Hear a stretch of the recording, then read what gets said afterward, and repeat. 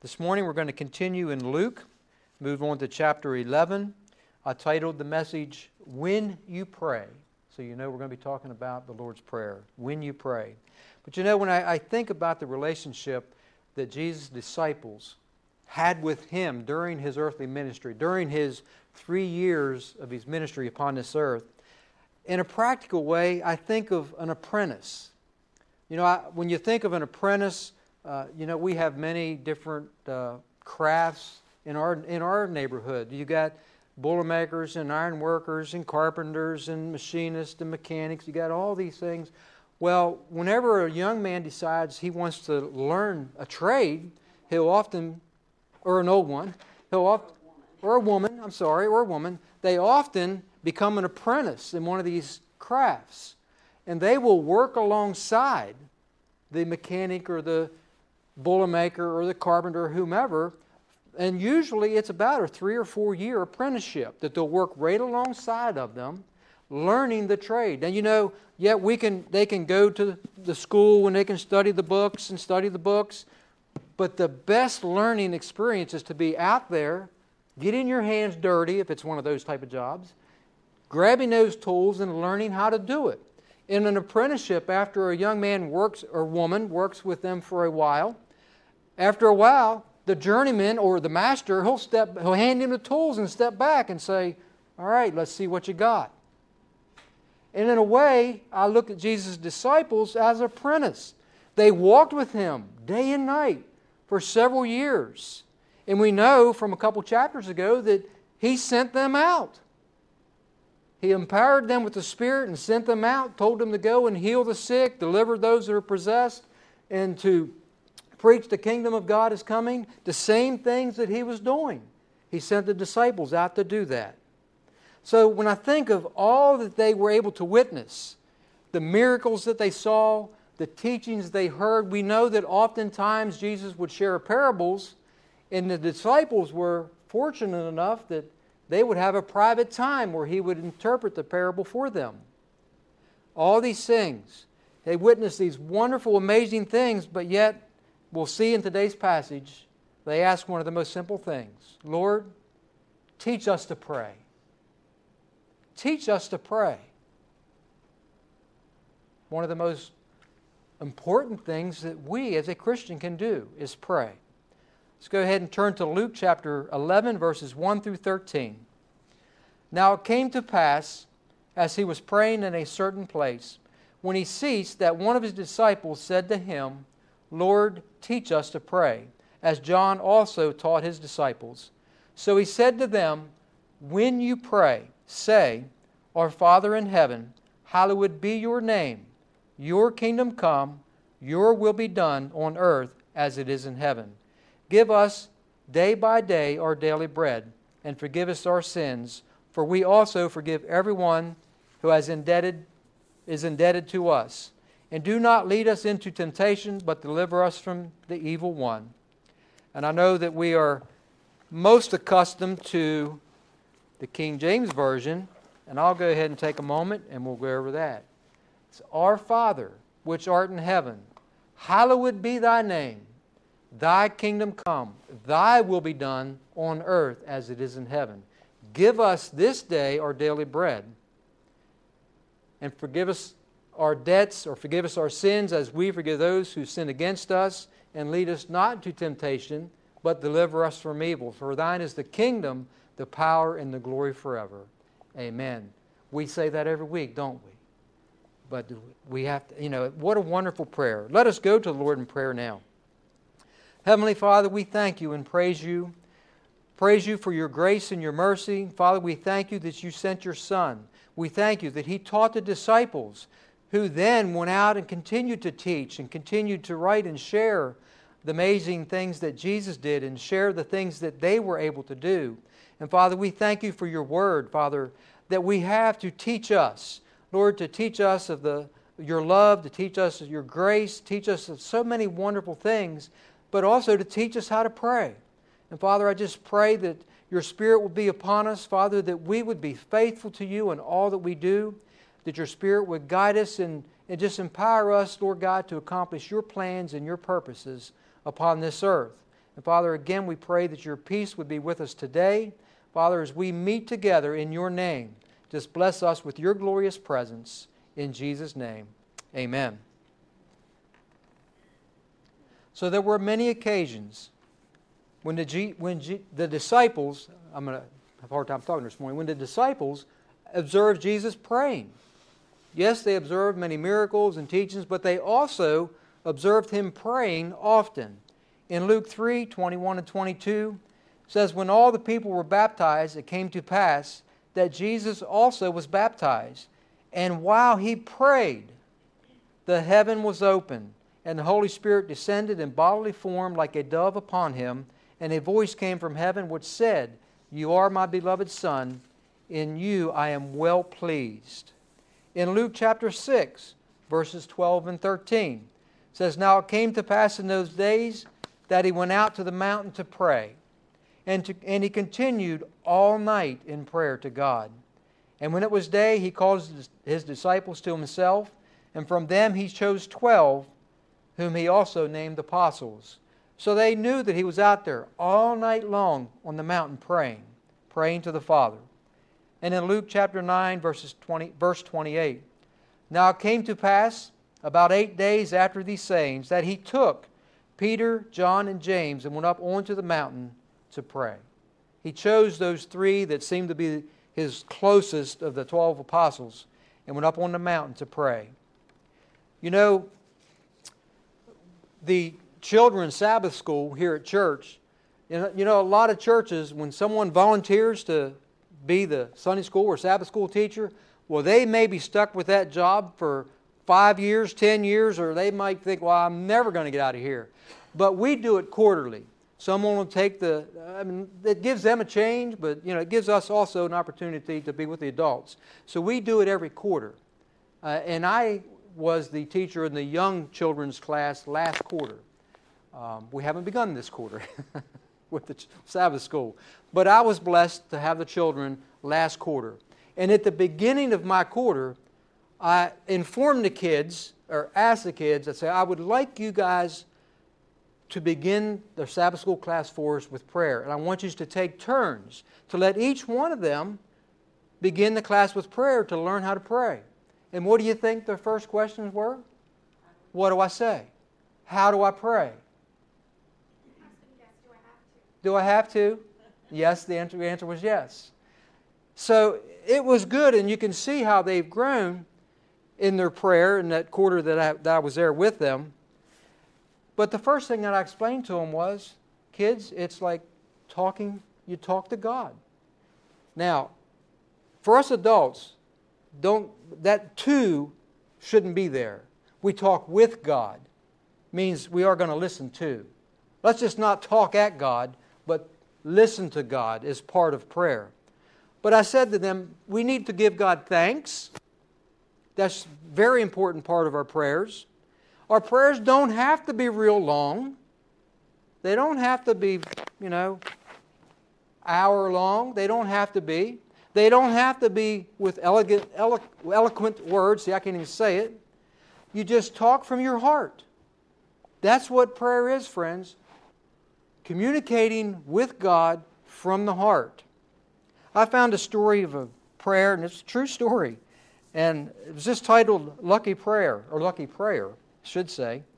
Back in September of 1996, a man named Eduardo Sierra, he was a citizen of Spain, and he was on a business trip to Sweden. And as he was driving through the Swedish countryside, he came upon a Catholic church. And he decided, well, I'm going to stop by for a few moments and at least to say a prayer. Well, as he entered into the church was completely empty except for a coffin with a body laying at rest in it. So Eduardo, he took a few moments to pray, and then he thought, well, I'm going to stop by this man's coffin and say a prayer. So he stopped by and he prayed over the man, and then he signed the book of remembrance before he left. And then he noticed that his signature was the only one in the book. No one else had signed the book. So apparently he was the only one that came to visit the man laying in the coffin.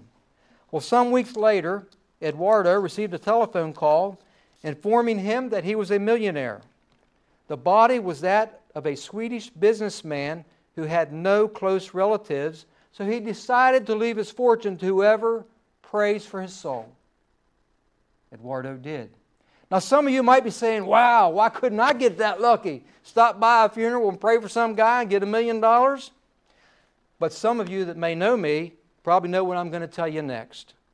If you have prayed the sinner's prayer, if you've asked God to forgive you of your sins, if you've invited Jesus Christ into your hearts, you have been blessed beyond measure, and you have received something much more valuable than all the money in the world. And that is eternal life, right? More than all the money in the world, because it's going to perish. We know from recent sermons that the disciples went out on their own. As I already said in the beginning, they were empowered by the Holy Spirit. They did some of the same miracles that Jesus did. But now they say, Lord, teach us to pray. Teach us to pray to the Father. They were basically asking the same thing the children asked me. And I'm glad they did, because they give us this model to go by. And I believe that Jesus is very intentional. I know He's very intentional with the order of what we call the Lord's Prayer. You know, oftentimes we're tempted to, oh God, I need this, I need that. Lord, I need more food in the cupboards. Lord, I need a nicer car. Lord, open that door for that job for me. Lord, I need. And sometimes it's all me. Is what our prayers turn out to be. They're like a shopping list. But that's not the way it should be. It should begin with God. It should begin with God. That's the model He gave us. The God that created the universe. The God that made us. It should begin, Our Father in heaven. This is a very important part of the prayer, because we are identifying Him. We are identifying who He is and where He dwells. When we begin with Our Father, we are stating who and what He is to us individually. When we say Our Father, we're identifying, as His children, we're identifying Him as the Father of all. It is a statement of faith in Him. It is a statement that we trust in Him. He is our Father because He created us. He is the one who breathed the breath of life into man, the giver of life. Another important reason that we identify, we're not going to have this one up there. You know, you look in Acts chapter 17, and Paul goes in to preach, and where was he going? I have to back up here. Paul stood in the midst of the Areopagus and said, Men of Athens, I perceive that in all things you are very religious. For as I was passing through and considered the objects of your worship, I even found an altar with this inscription, To the unknown God. Therefore, the one whom you worship without knowing, Him I proclaim to you. That's why we identify who we're praying to. As His children, once we accept Christ, yes, we can just say, Father, I praise you. But oftentimes I identify God as the creator of the universe, or the father of Abraham, Isaac, or Jacob, or Jehovah, or the great I Am. We identify with Him. Because believe me, there's many false gods out there. There were temples to Diana, there was temples to Baal, all kinds of temples out there. All kinds of false gods. We must identify with the one true God. As I said though, when we are His, He knows who we're talking to. 2 Corinthians 6:18 says, I will be a father to you, and you shall be my sons and daughters, says the Lord Almighty. My friends, there is neither Jew nor Gentile, there are sons and daughters. So we can identify Him as Father, because we, even Gentiles, we are His children. You know, from a human perspective, a father is to be a role model. They're to be a role model to their children. They are to live a godly example before their children. They are to be nurturing. They are to be compassionate. They are to be the protector of their family. They are to be the provider of their family. They're to be responsible, strong, And can I call two things the most important things? I can. I can say the two most important things. They need to be there. You can't be much of an example if you're not there. So fathers need to be there for their family, for their children. And they need to teach them about God. If someone was here, I'd hope we'd get an amen for that. They need to teach them about God. Deuteronomy 6, 4 through 7 says, "Hear, O Israel, the Lord our God, the Lord is one. You shall love the Lord your God with all your heart, with all your soul, and with all your strength." A good word.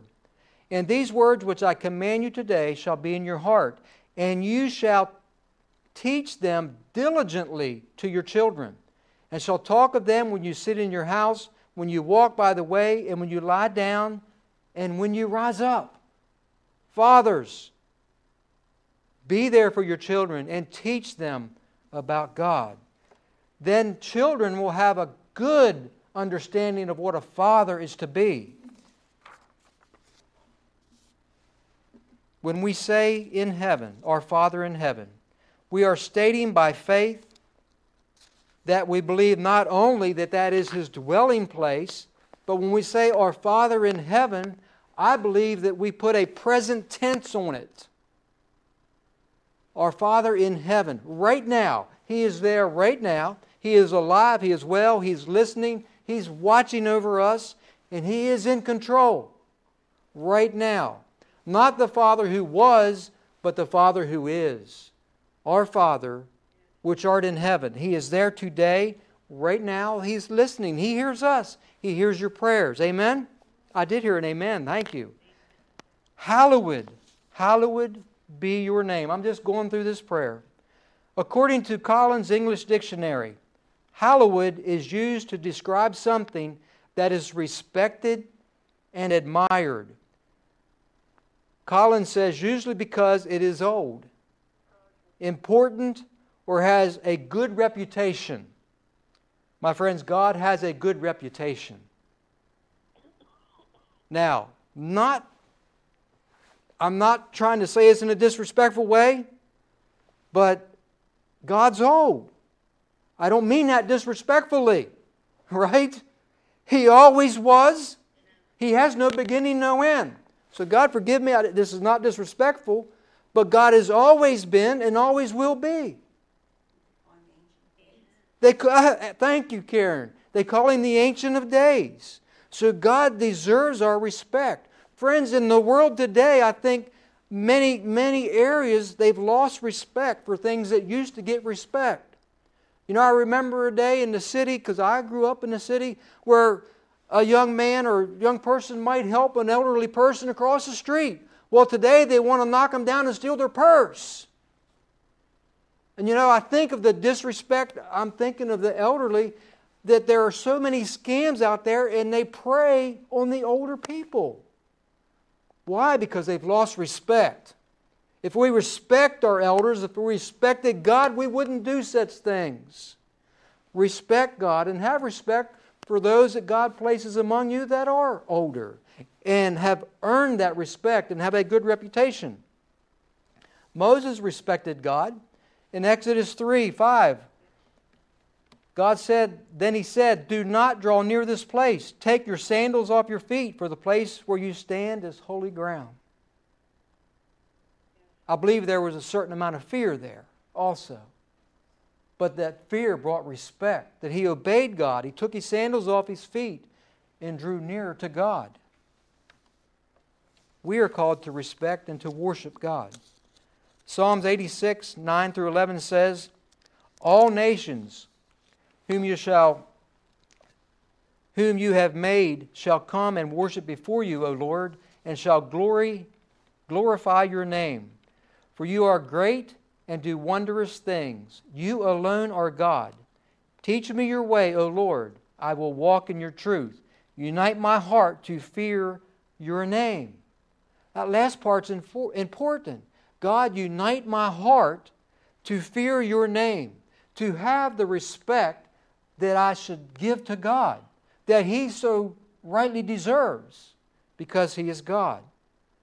He has made us. Next, Jesus says, your kingdom come. Your will be done on earth as it is in heaven. Your kingdom come.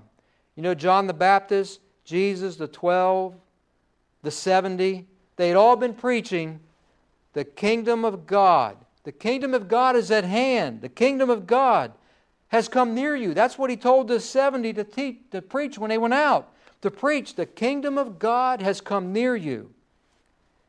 He clearly instructed them to teach that. When a person prays for the kingdom of God, he is identifying with the message of Jesus and His followers. They are inviting, they are requesting God's kingdom to come. Yes, the Holy Spirit is here now, so His kingdom is here in that sense, but there is going to be a future fulfillment where Jesus Christ returns and sets up His kingdom, and He rules from His throne. You know, we've had much discussion about all that's going on in the world today, and I know you hear so much about it all week, you don't want to hear about it now. But could it be that these things that are happening all around us to make us grow so weary of this world that we say, Lord, let Thy kingdom come? Because it's going to be so much better than what we have here now. There will be no pandemics. There will be no viruses. There will be no heart disease. There will be no cancer. There will be no sickness, health, no disease whatsoever. There will be no poverty. I often wonder, will He want us to grow so weary of this world and what it has to offer that we'll say, Lord, let Thy kingdom come. Let Thy kingdom come. The only thing that should hold us back from saying that is, Lord, there are so many that I need to reach for You. You know, it shouldn't be, well, Lord, not now because I just got married and we want to have children. It shouldn't be, Lord, I want to see my children grow and graduate. Lord, I want to see my children have children, my grandchildren, right? I love my grandchildren. That shouldn't be what holds us back from saying, Thy kingdom come. It should be the lost souls that we are wanting to reach. That should be what holds us back from saying that, but really nothing should hold us back from saying, Lord, Thy kingdom come. Thy kingdom come. Thy will be done. Thy will be done. Let that sink into our minds, that Thy will be done. Because how many times have we given God the instructions for what we want done? Lord, I want it done this way, or I want it done that way. Lord, I want this to happen or that to happen.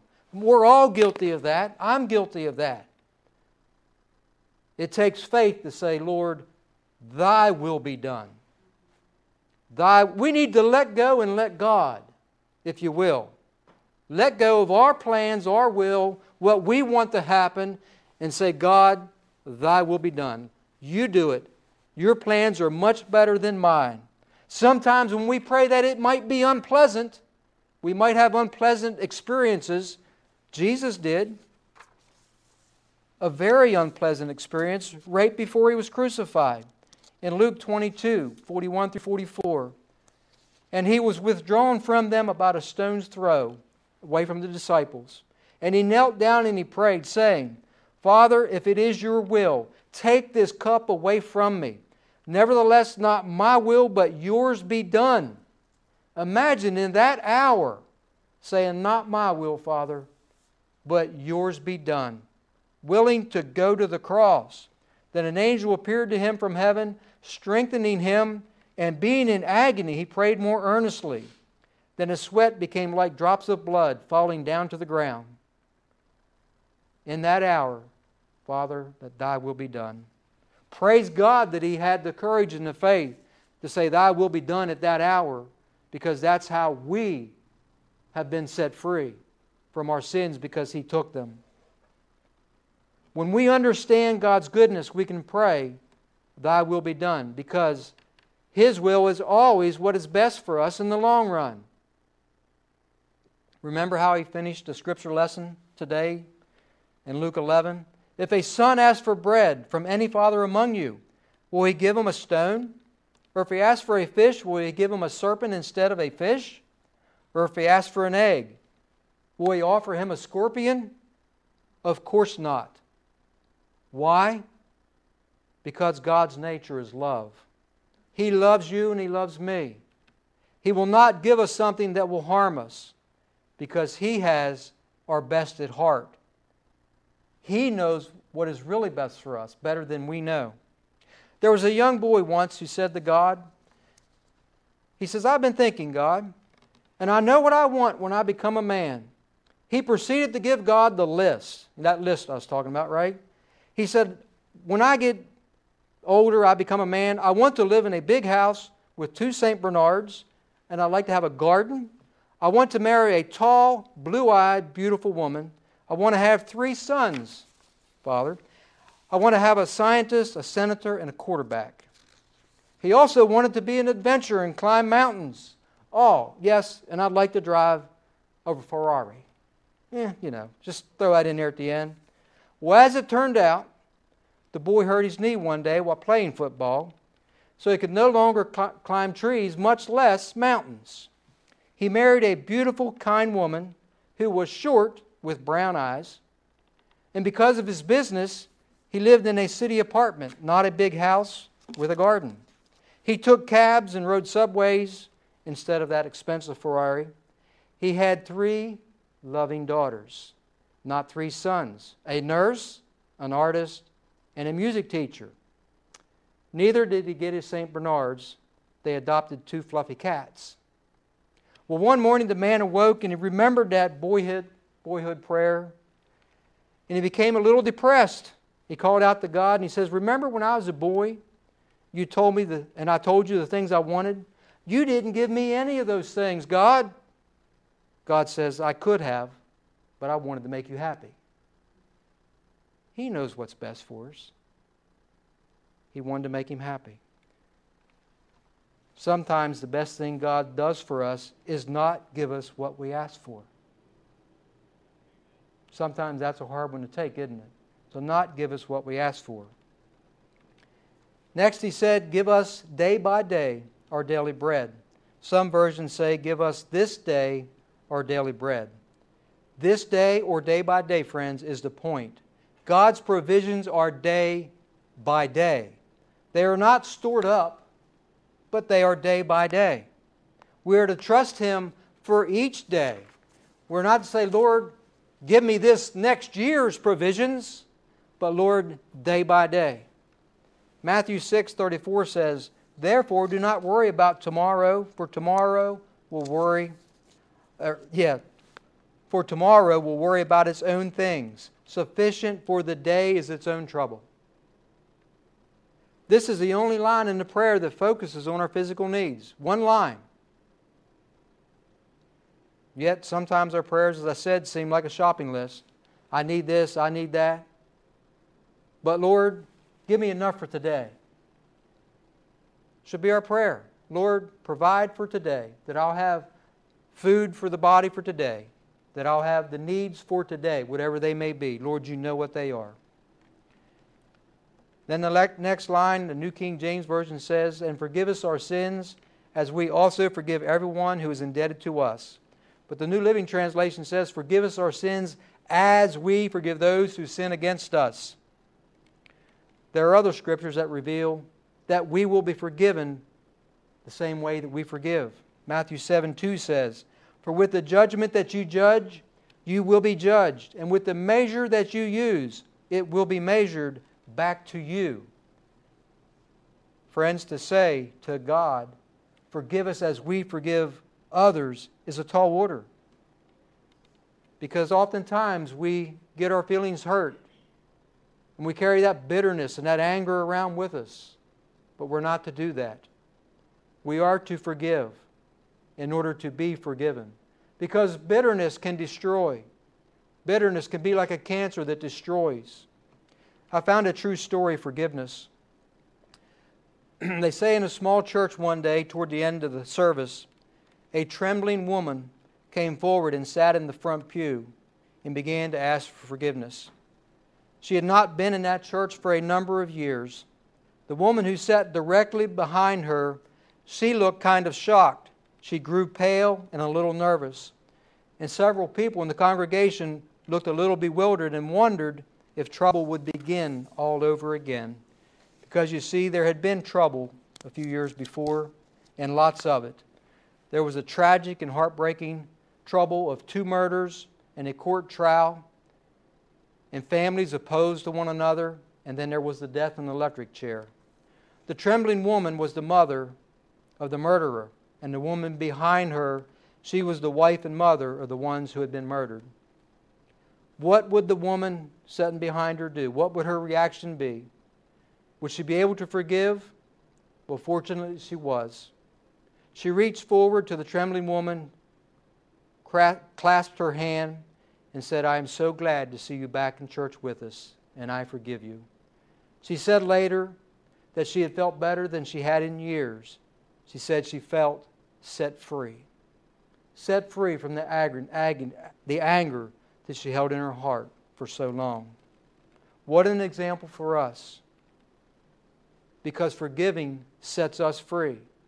His forgiveness sets us free from our sins, but when we forgive others, it sets us free from the bitterness. Lastly, he says, "Do not lead us into temptation, but deliver us from evil." You know, God may test us, but God will never deliver us into temptation. But He will test us. You know, there are many that have struggled with temptations, especially when we were new believers.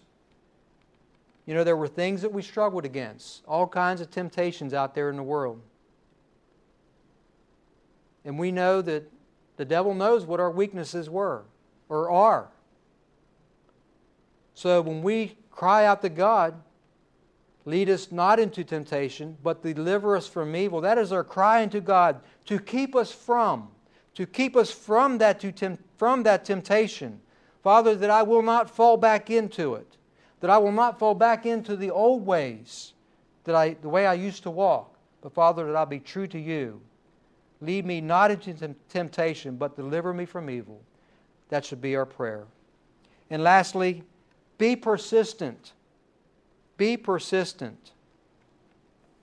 He said to them, "Which of you shall have a friend and go to him at midnight and say to him, 'Friend, lend me 3 loaves. For a friend of mine has come to me on a journey, and I have nothing to set before him. And he shall answer from within and say, Do not trouble me. The door is now shut, and my children are with me. I cannot rise and give to you.' And he says, 'I say to you, though he will not rise and give to you because you are a friend, yet because of his persistence, he will rise and give him as much as he needs.'" My friends, what are we supposed to do when we call out to God? Keep on calling out. Keep on knocking. The friend was knocking at the door, right? That friend's like, "I'm not going away. I'm not going away. I know you've got bread in there. I don't care if your kids are in bed, if you're in bed." He kept pounding on the door. Keep on knocking. Persistence. Don't give up in your prayers. Keep on keeping on. Keep on keeping on. Keep on praying. Keep on knocking on God's door, saying, "Lord, help me. Lord, help me." Keep knocking. Him who asks receives. Him who knocks, the door is open. Be persistent in your prayers to the Father. Amen.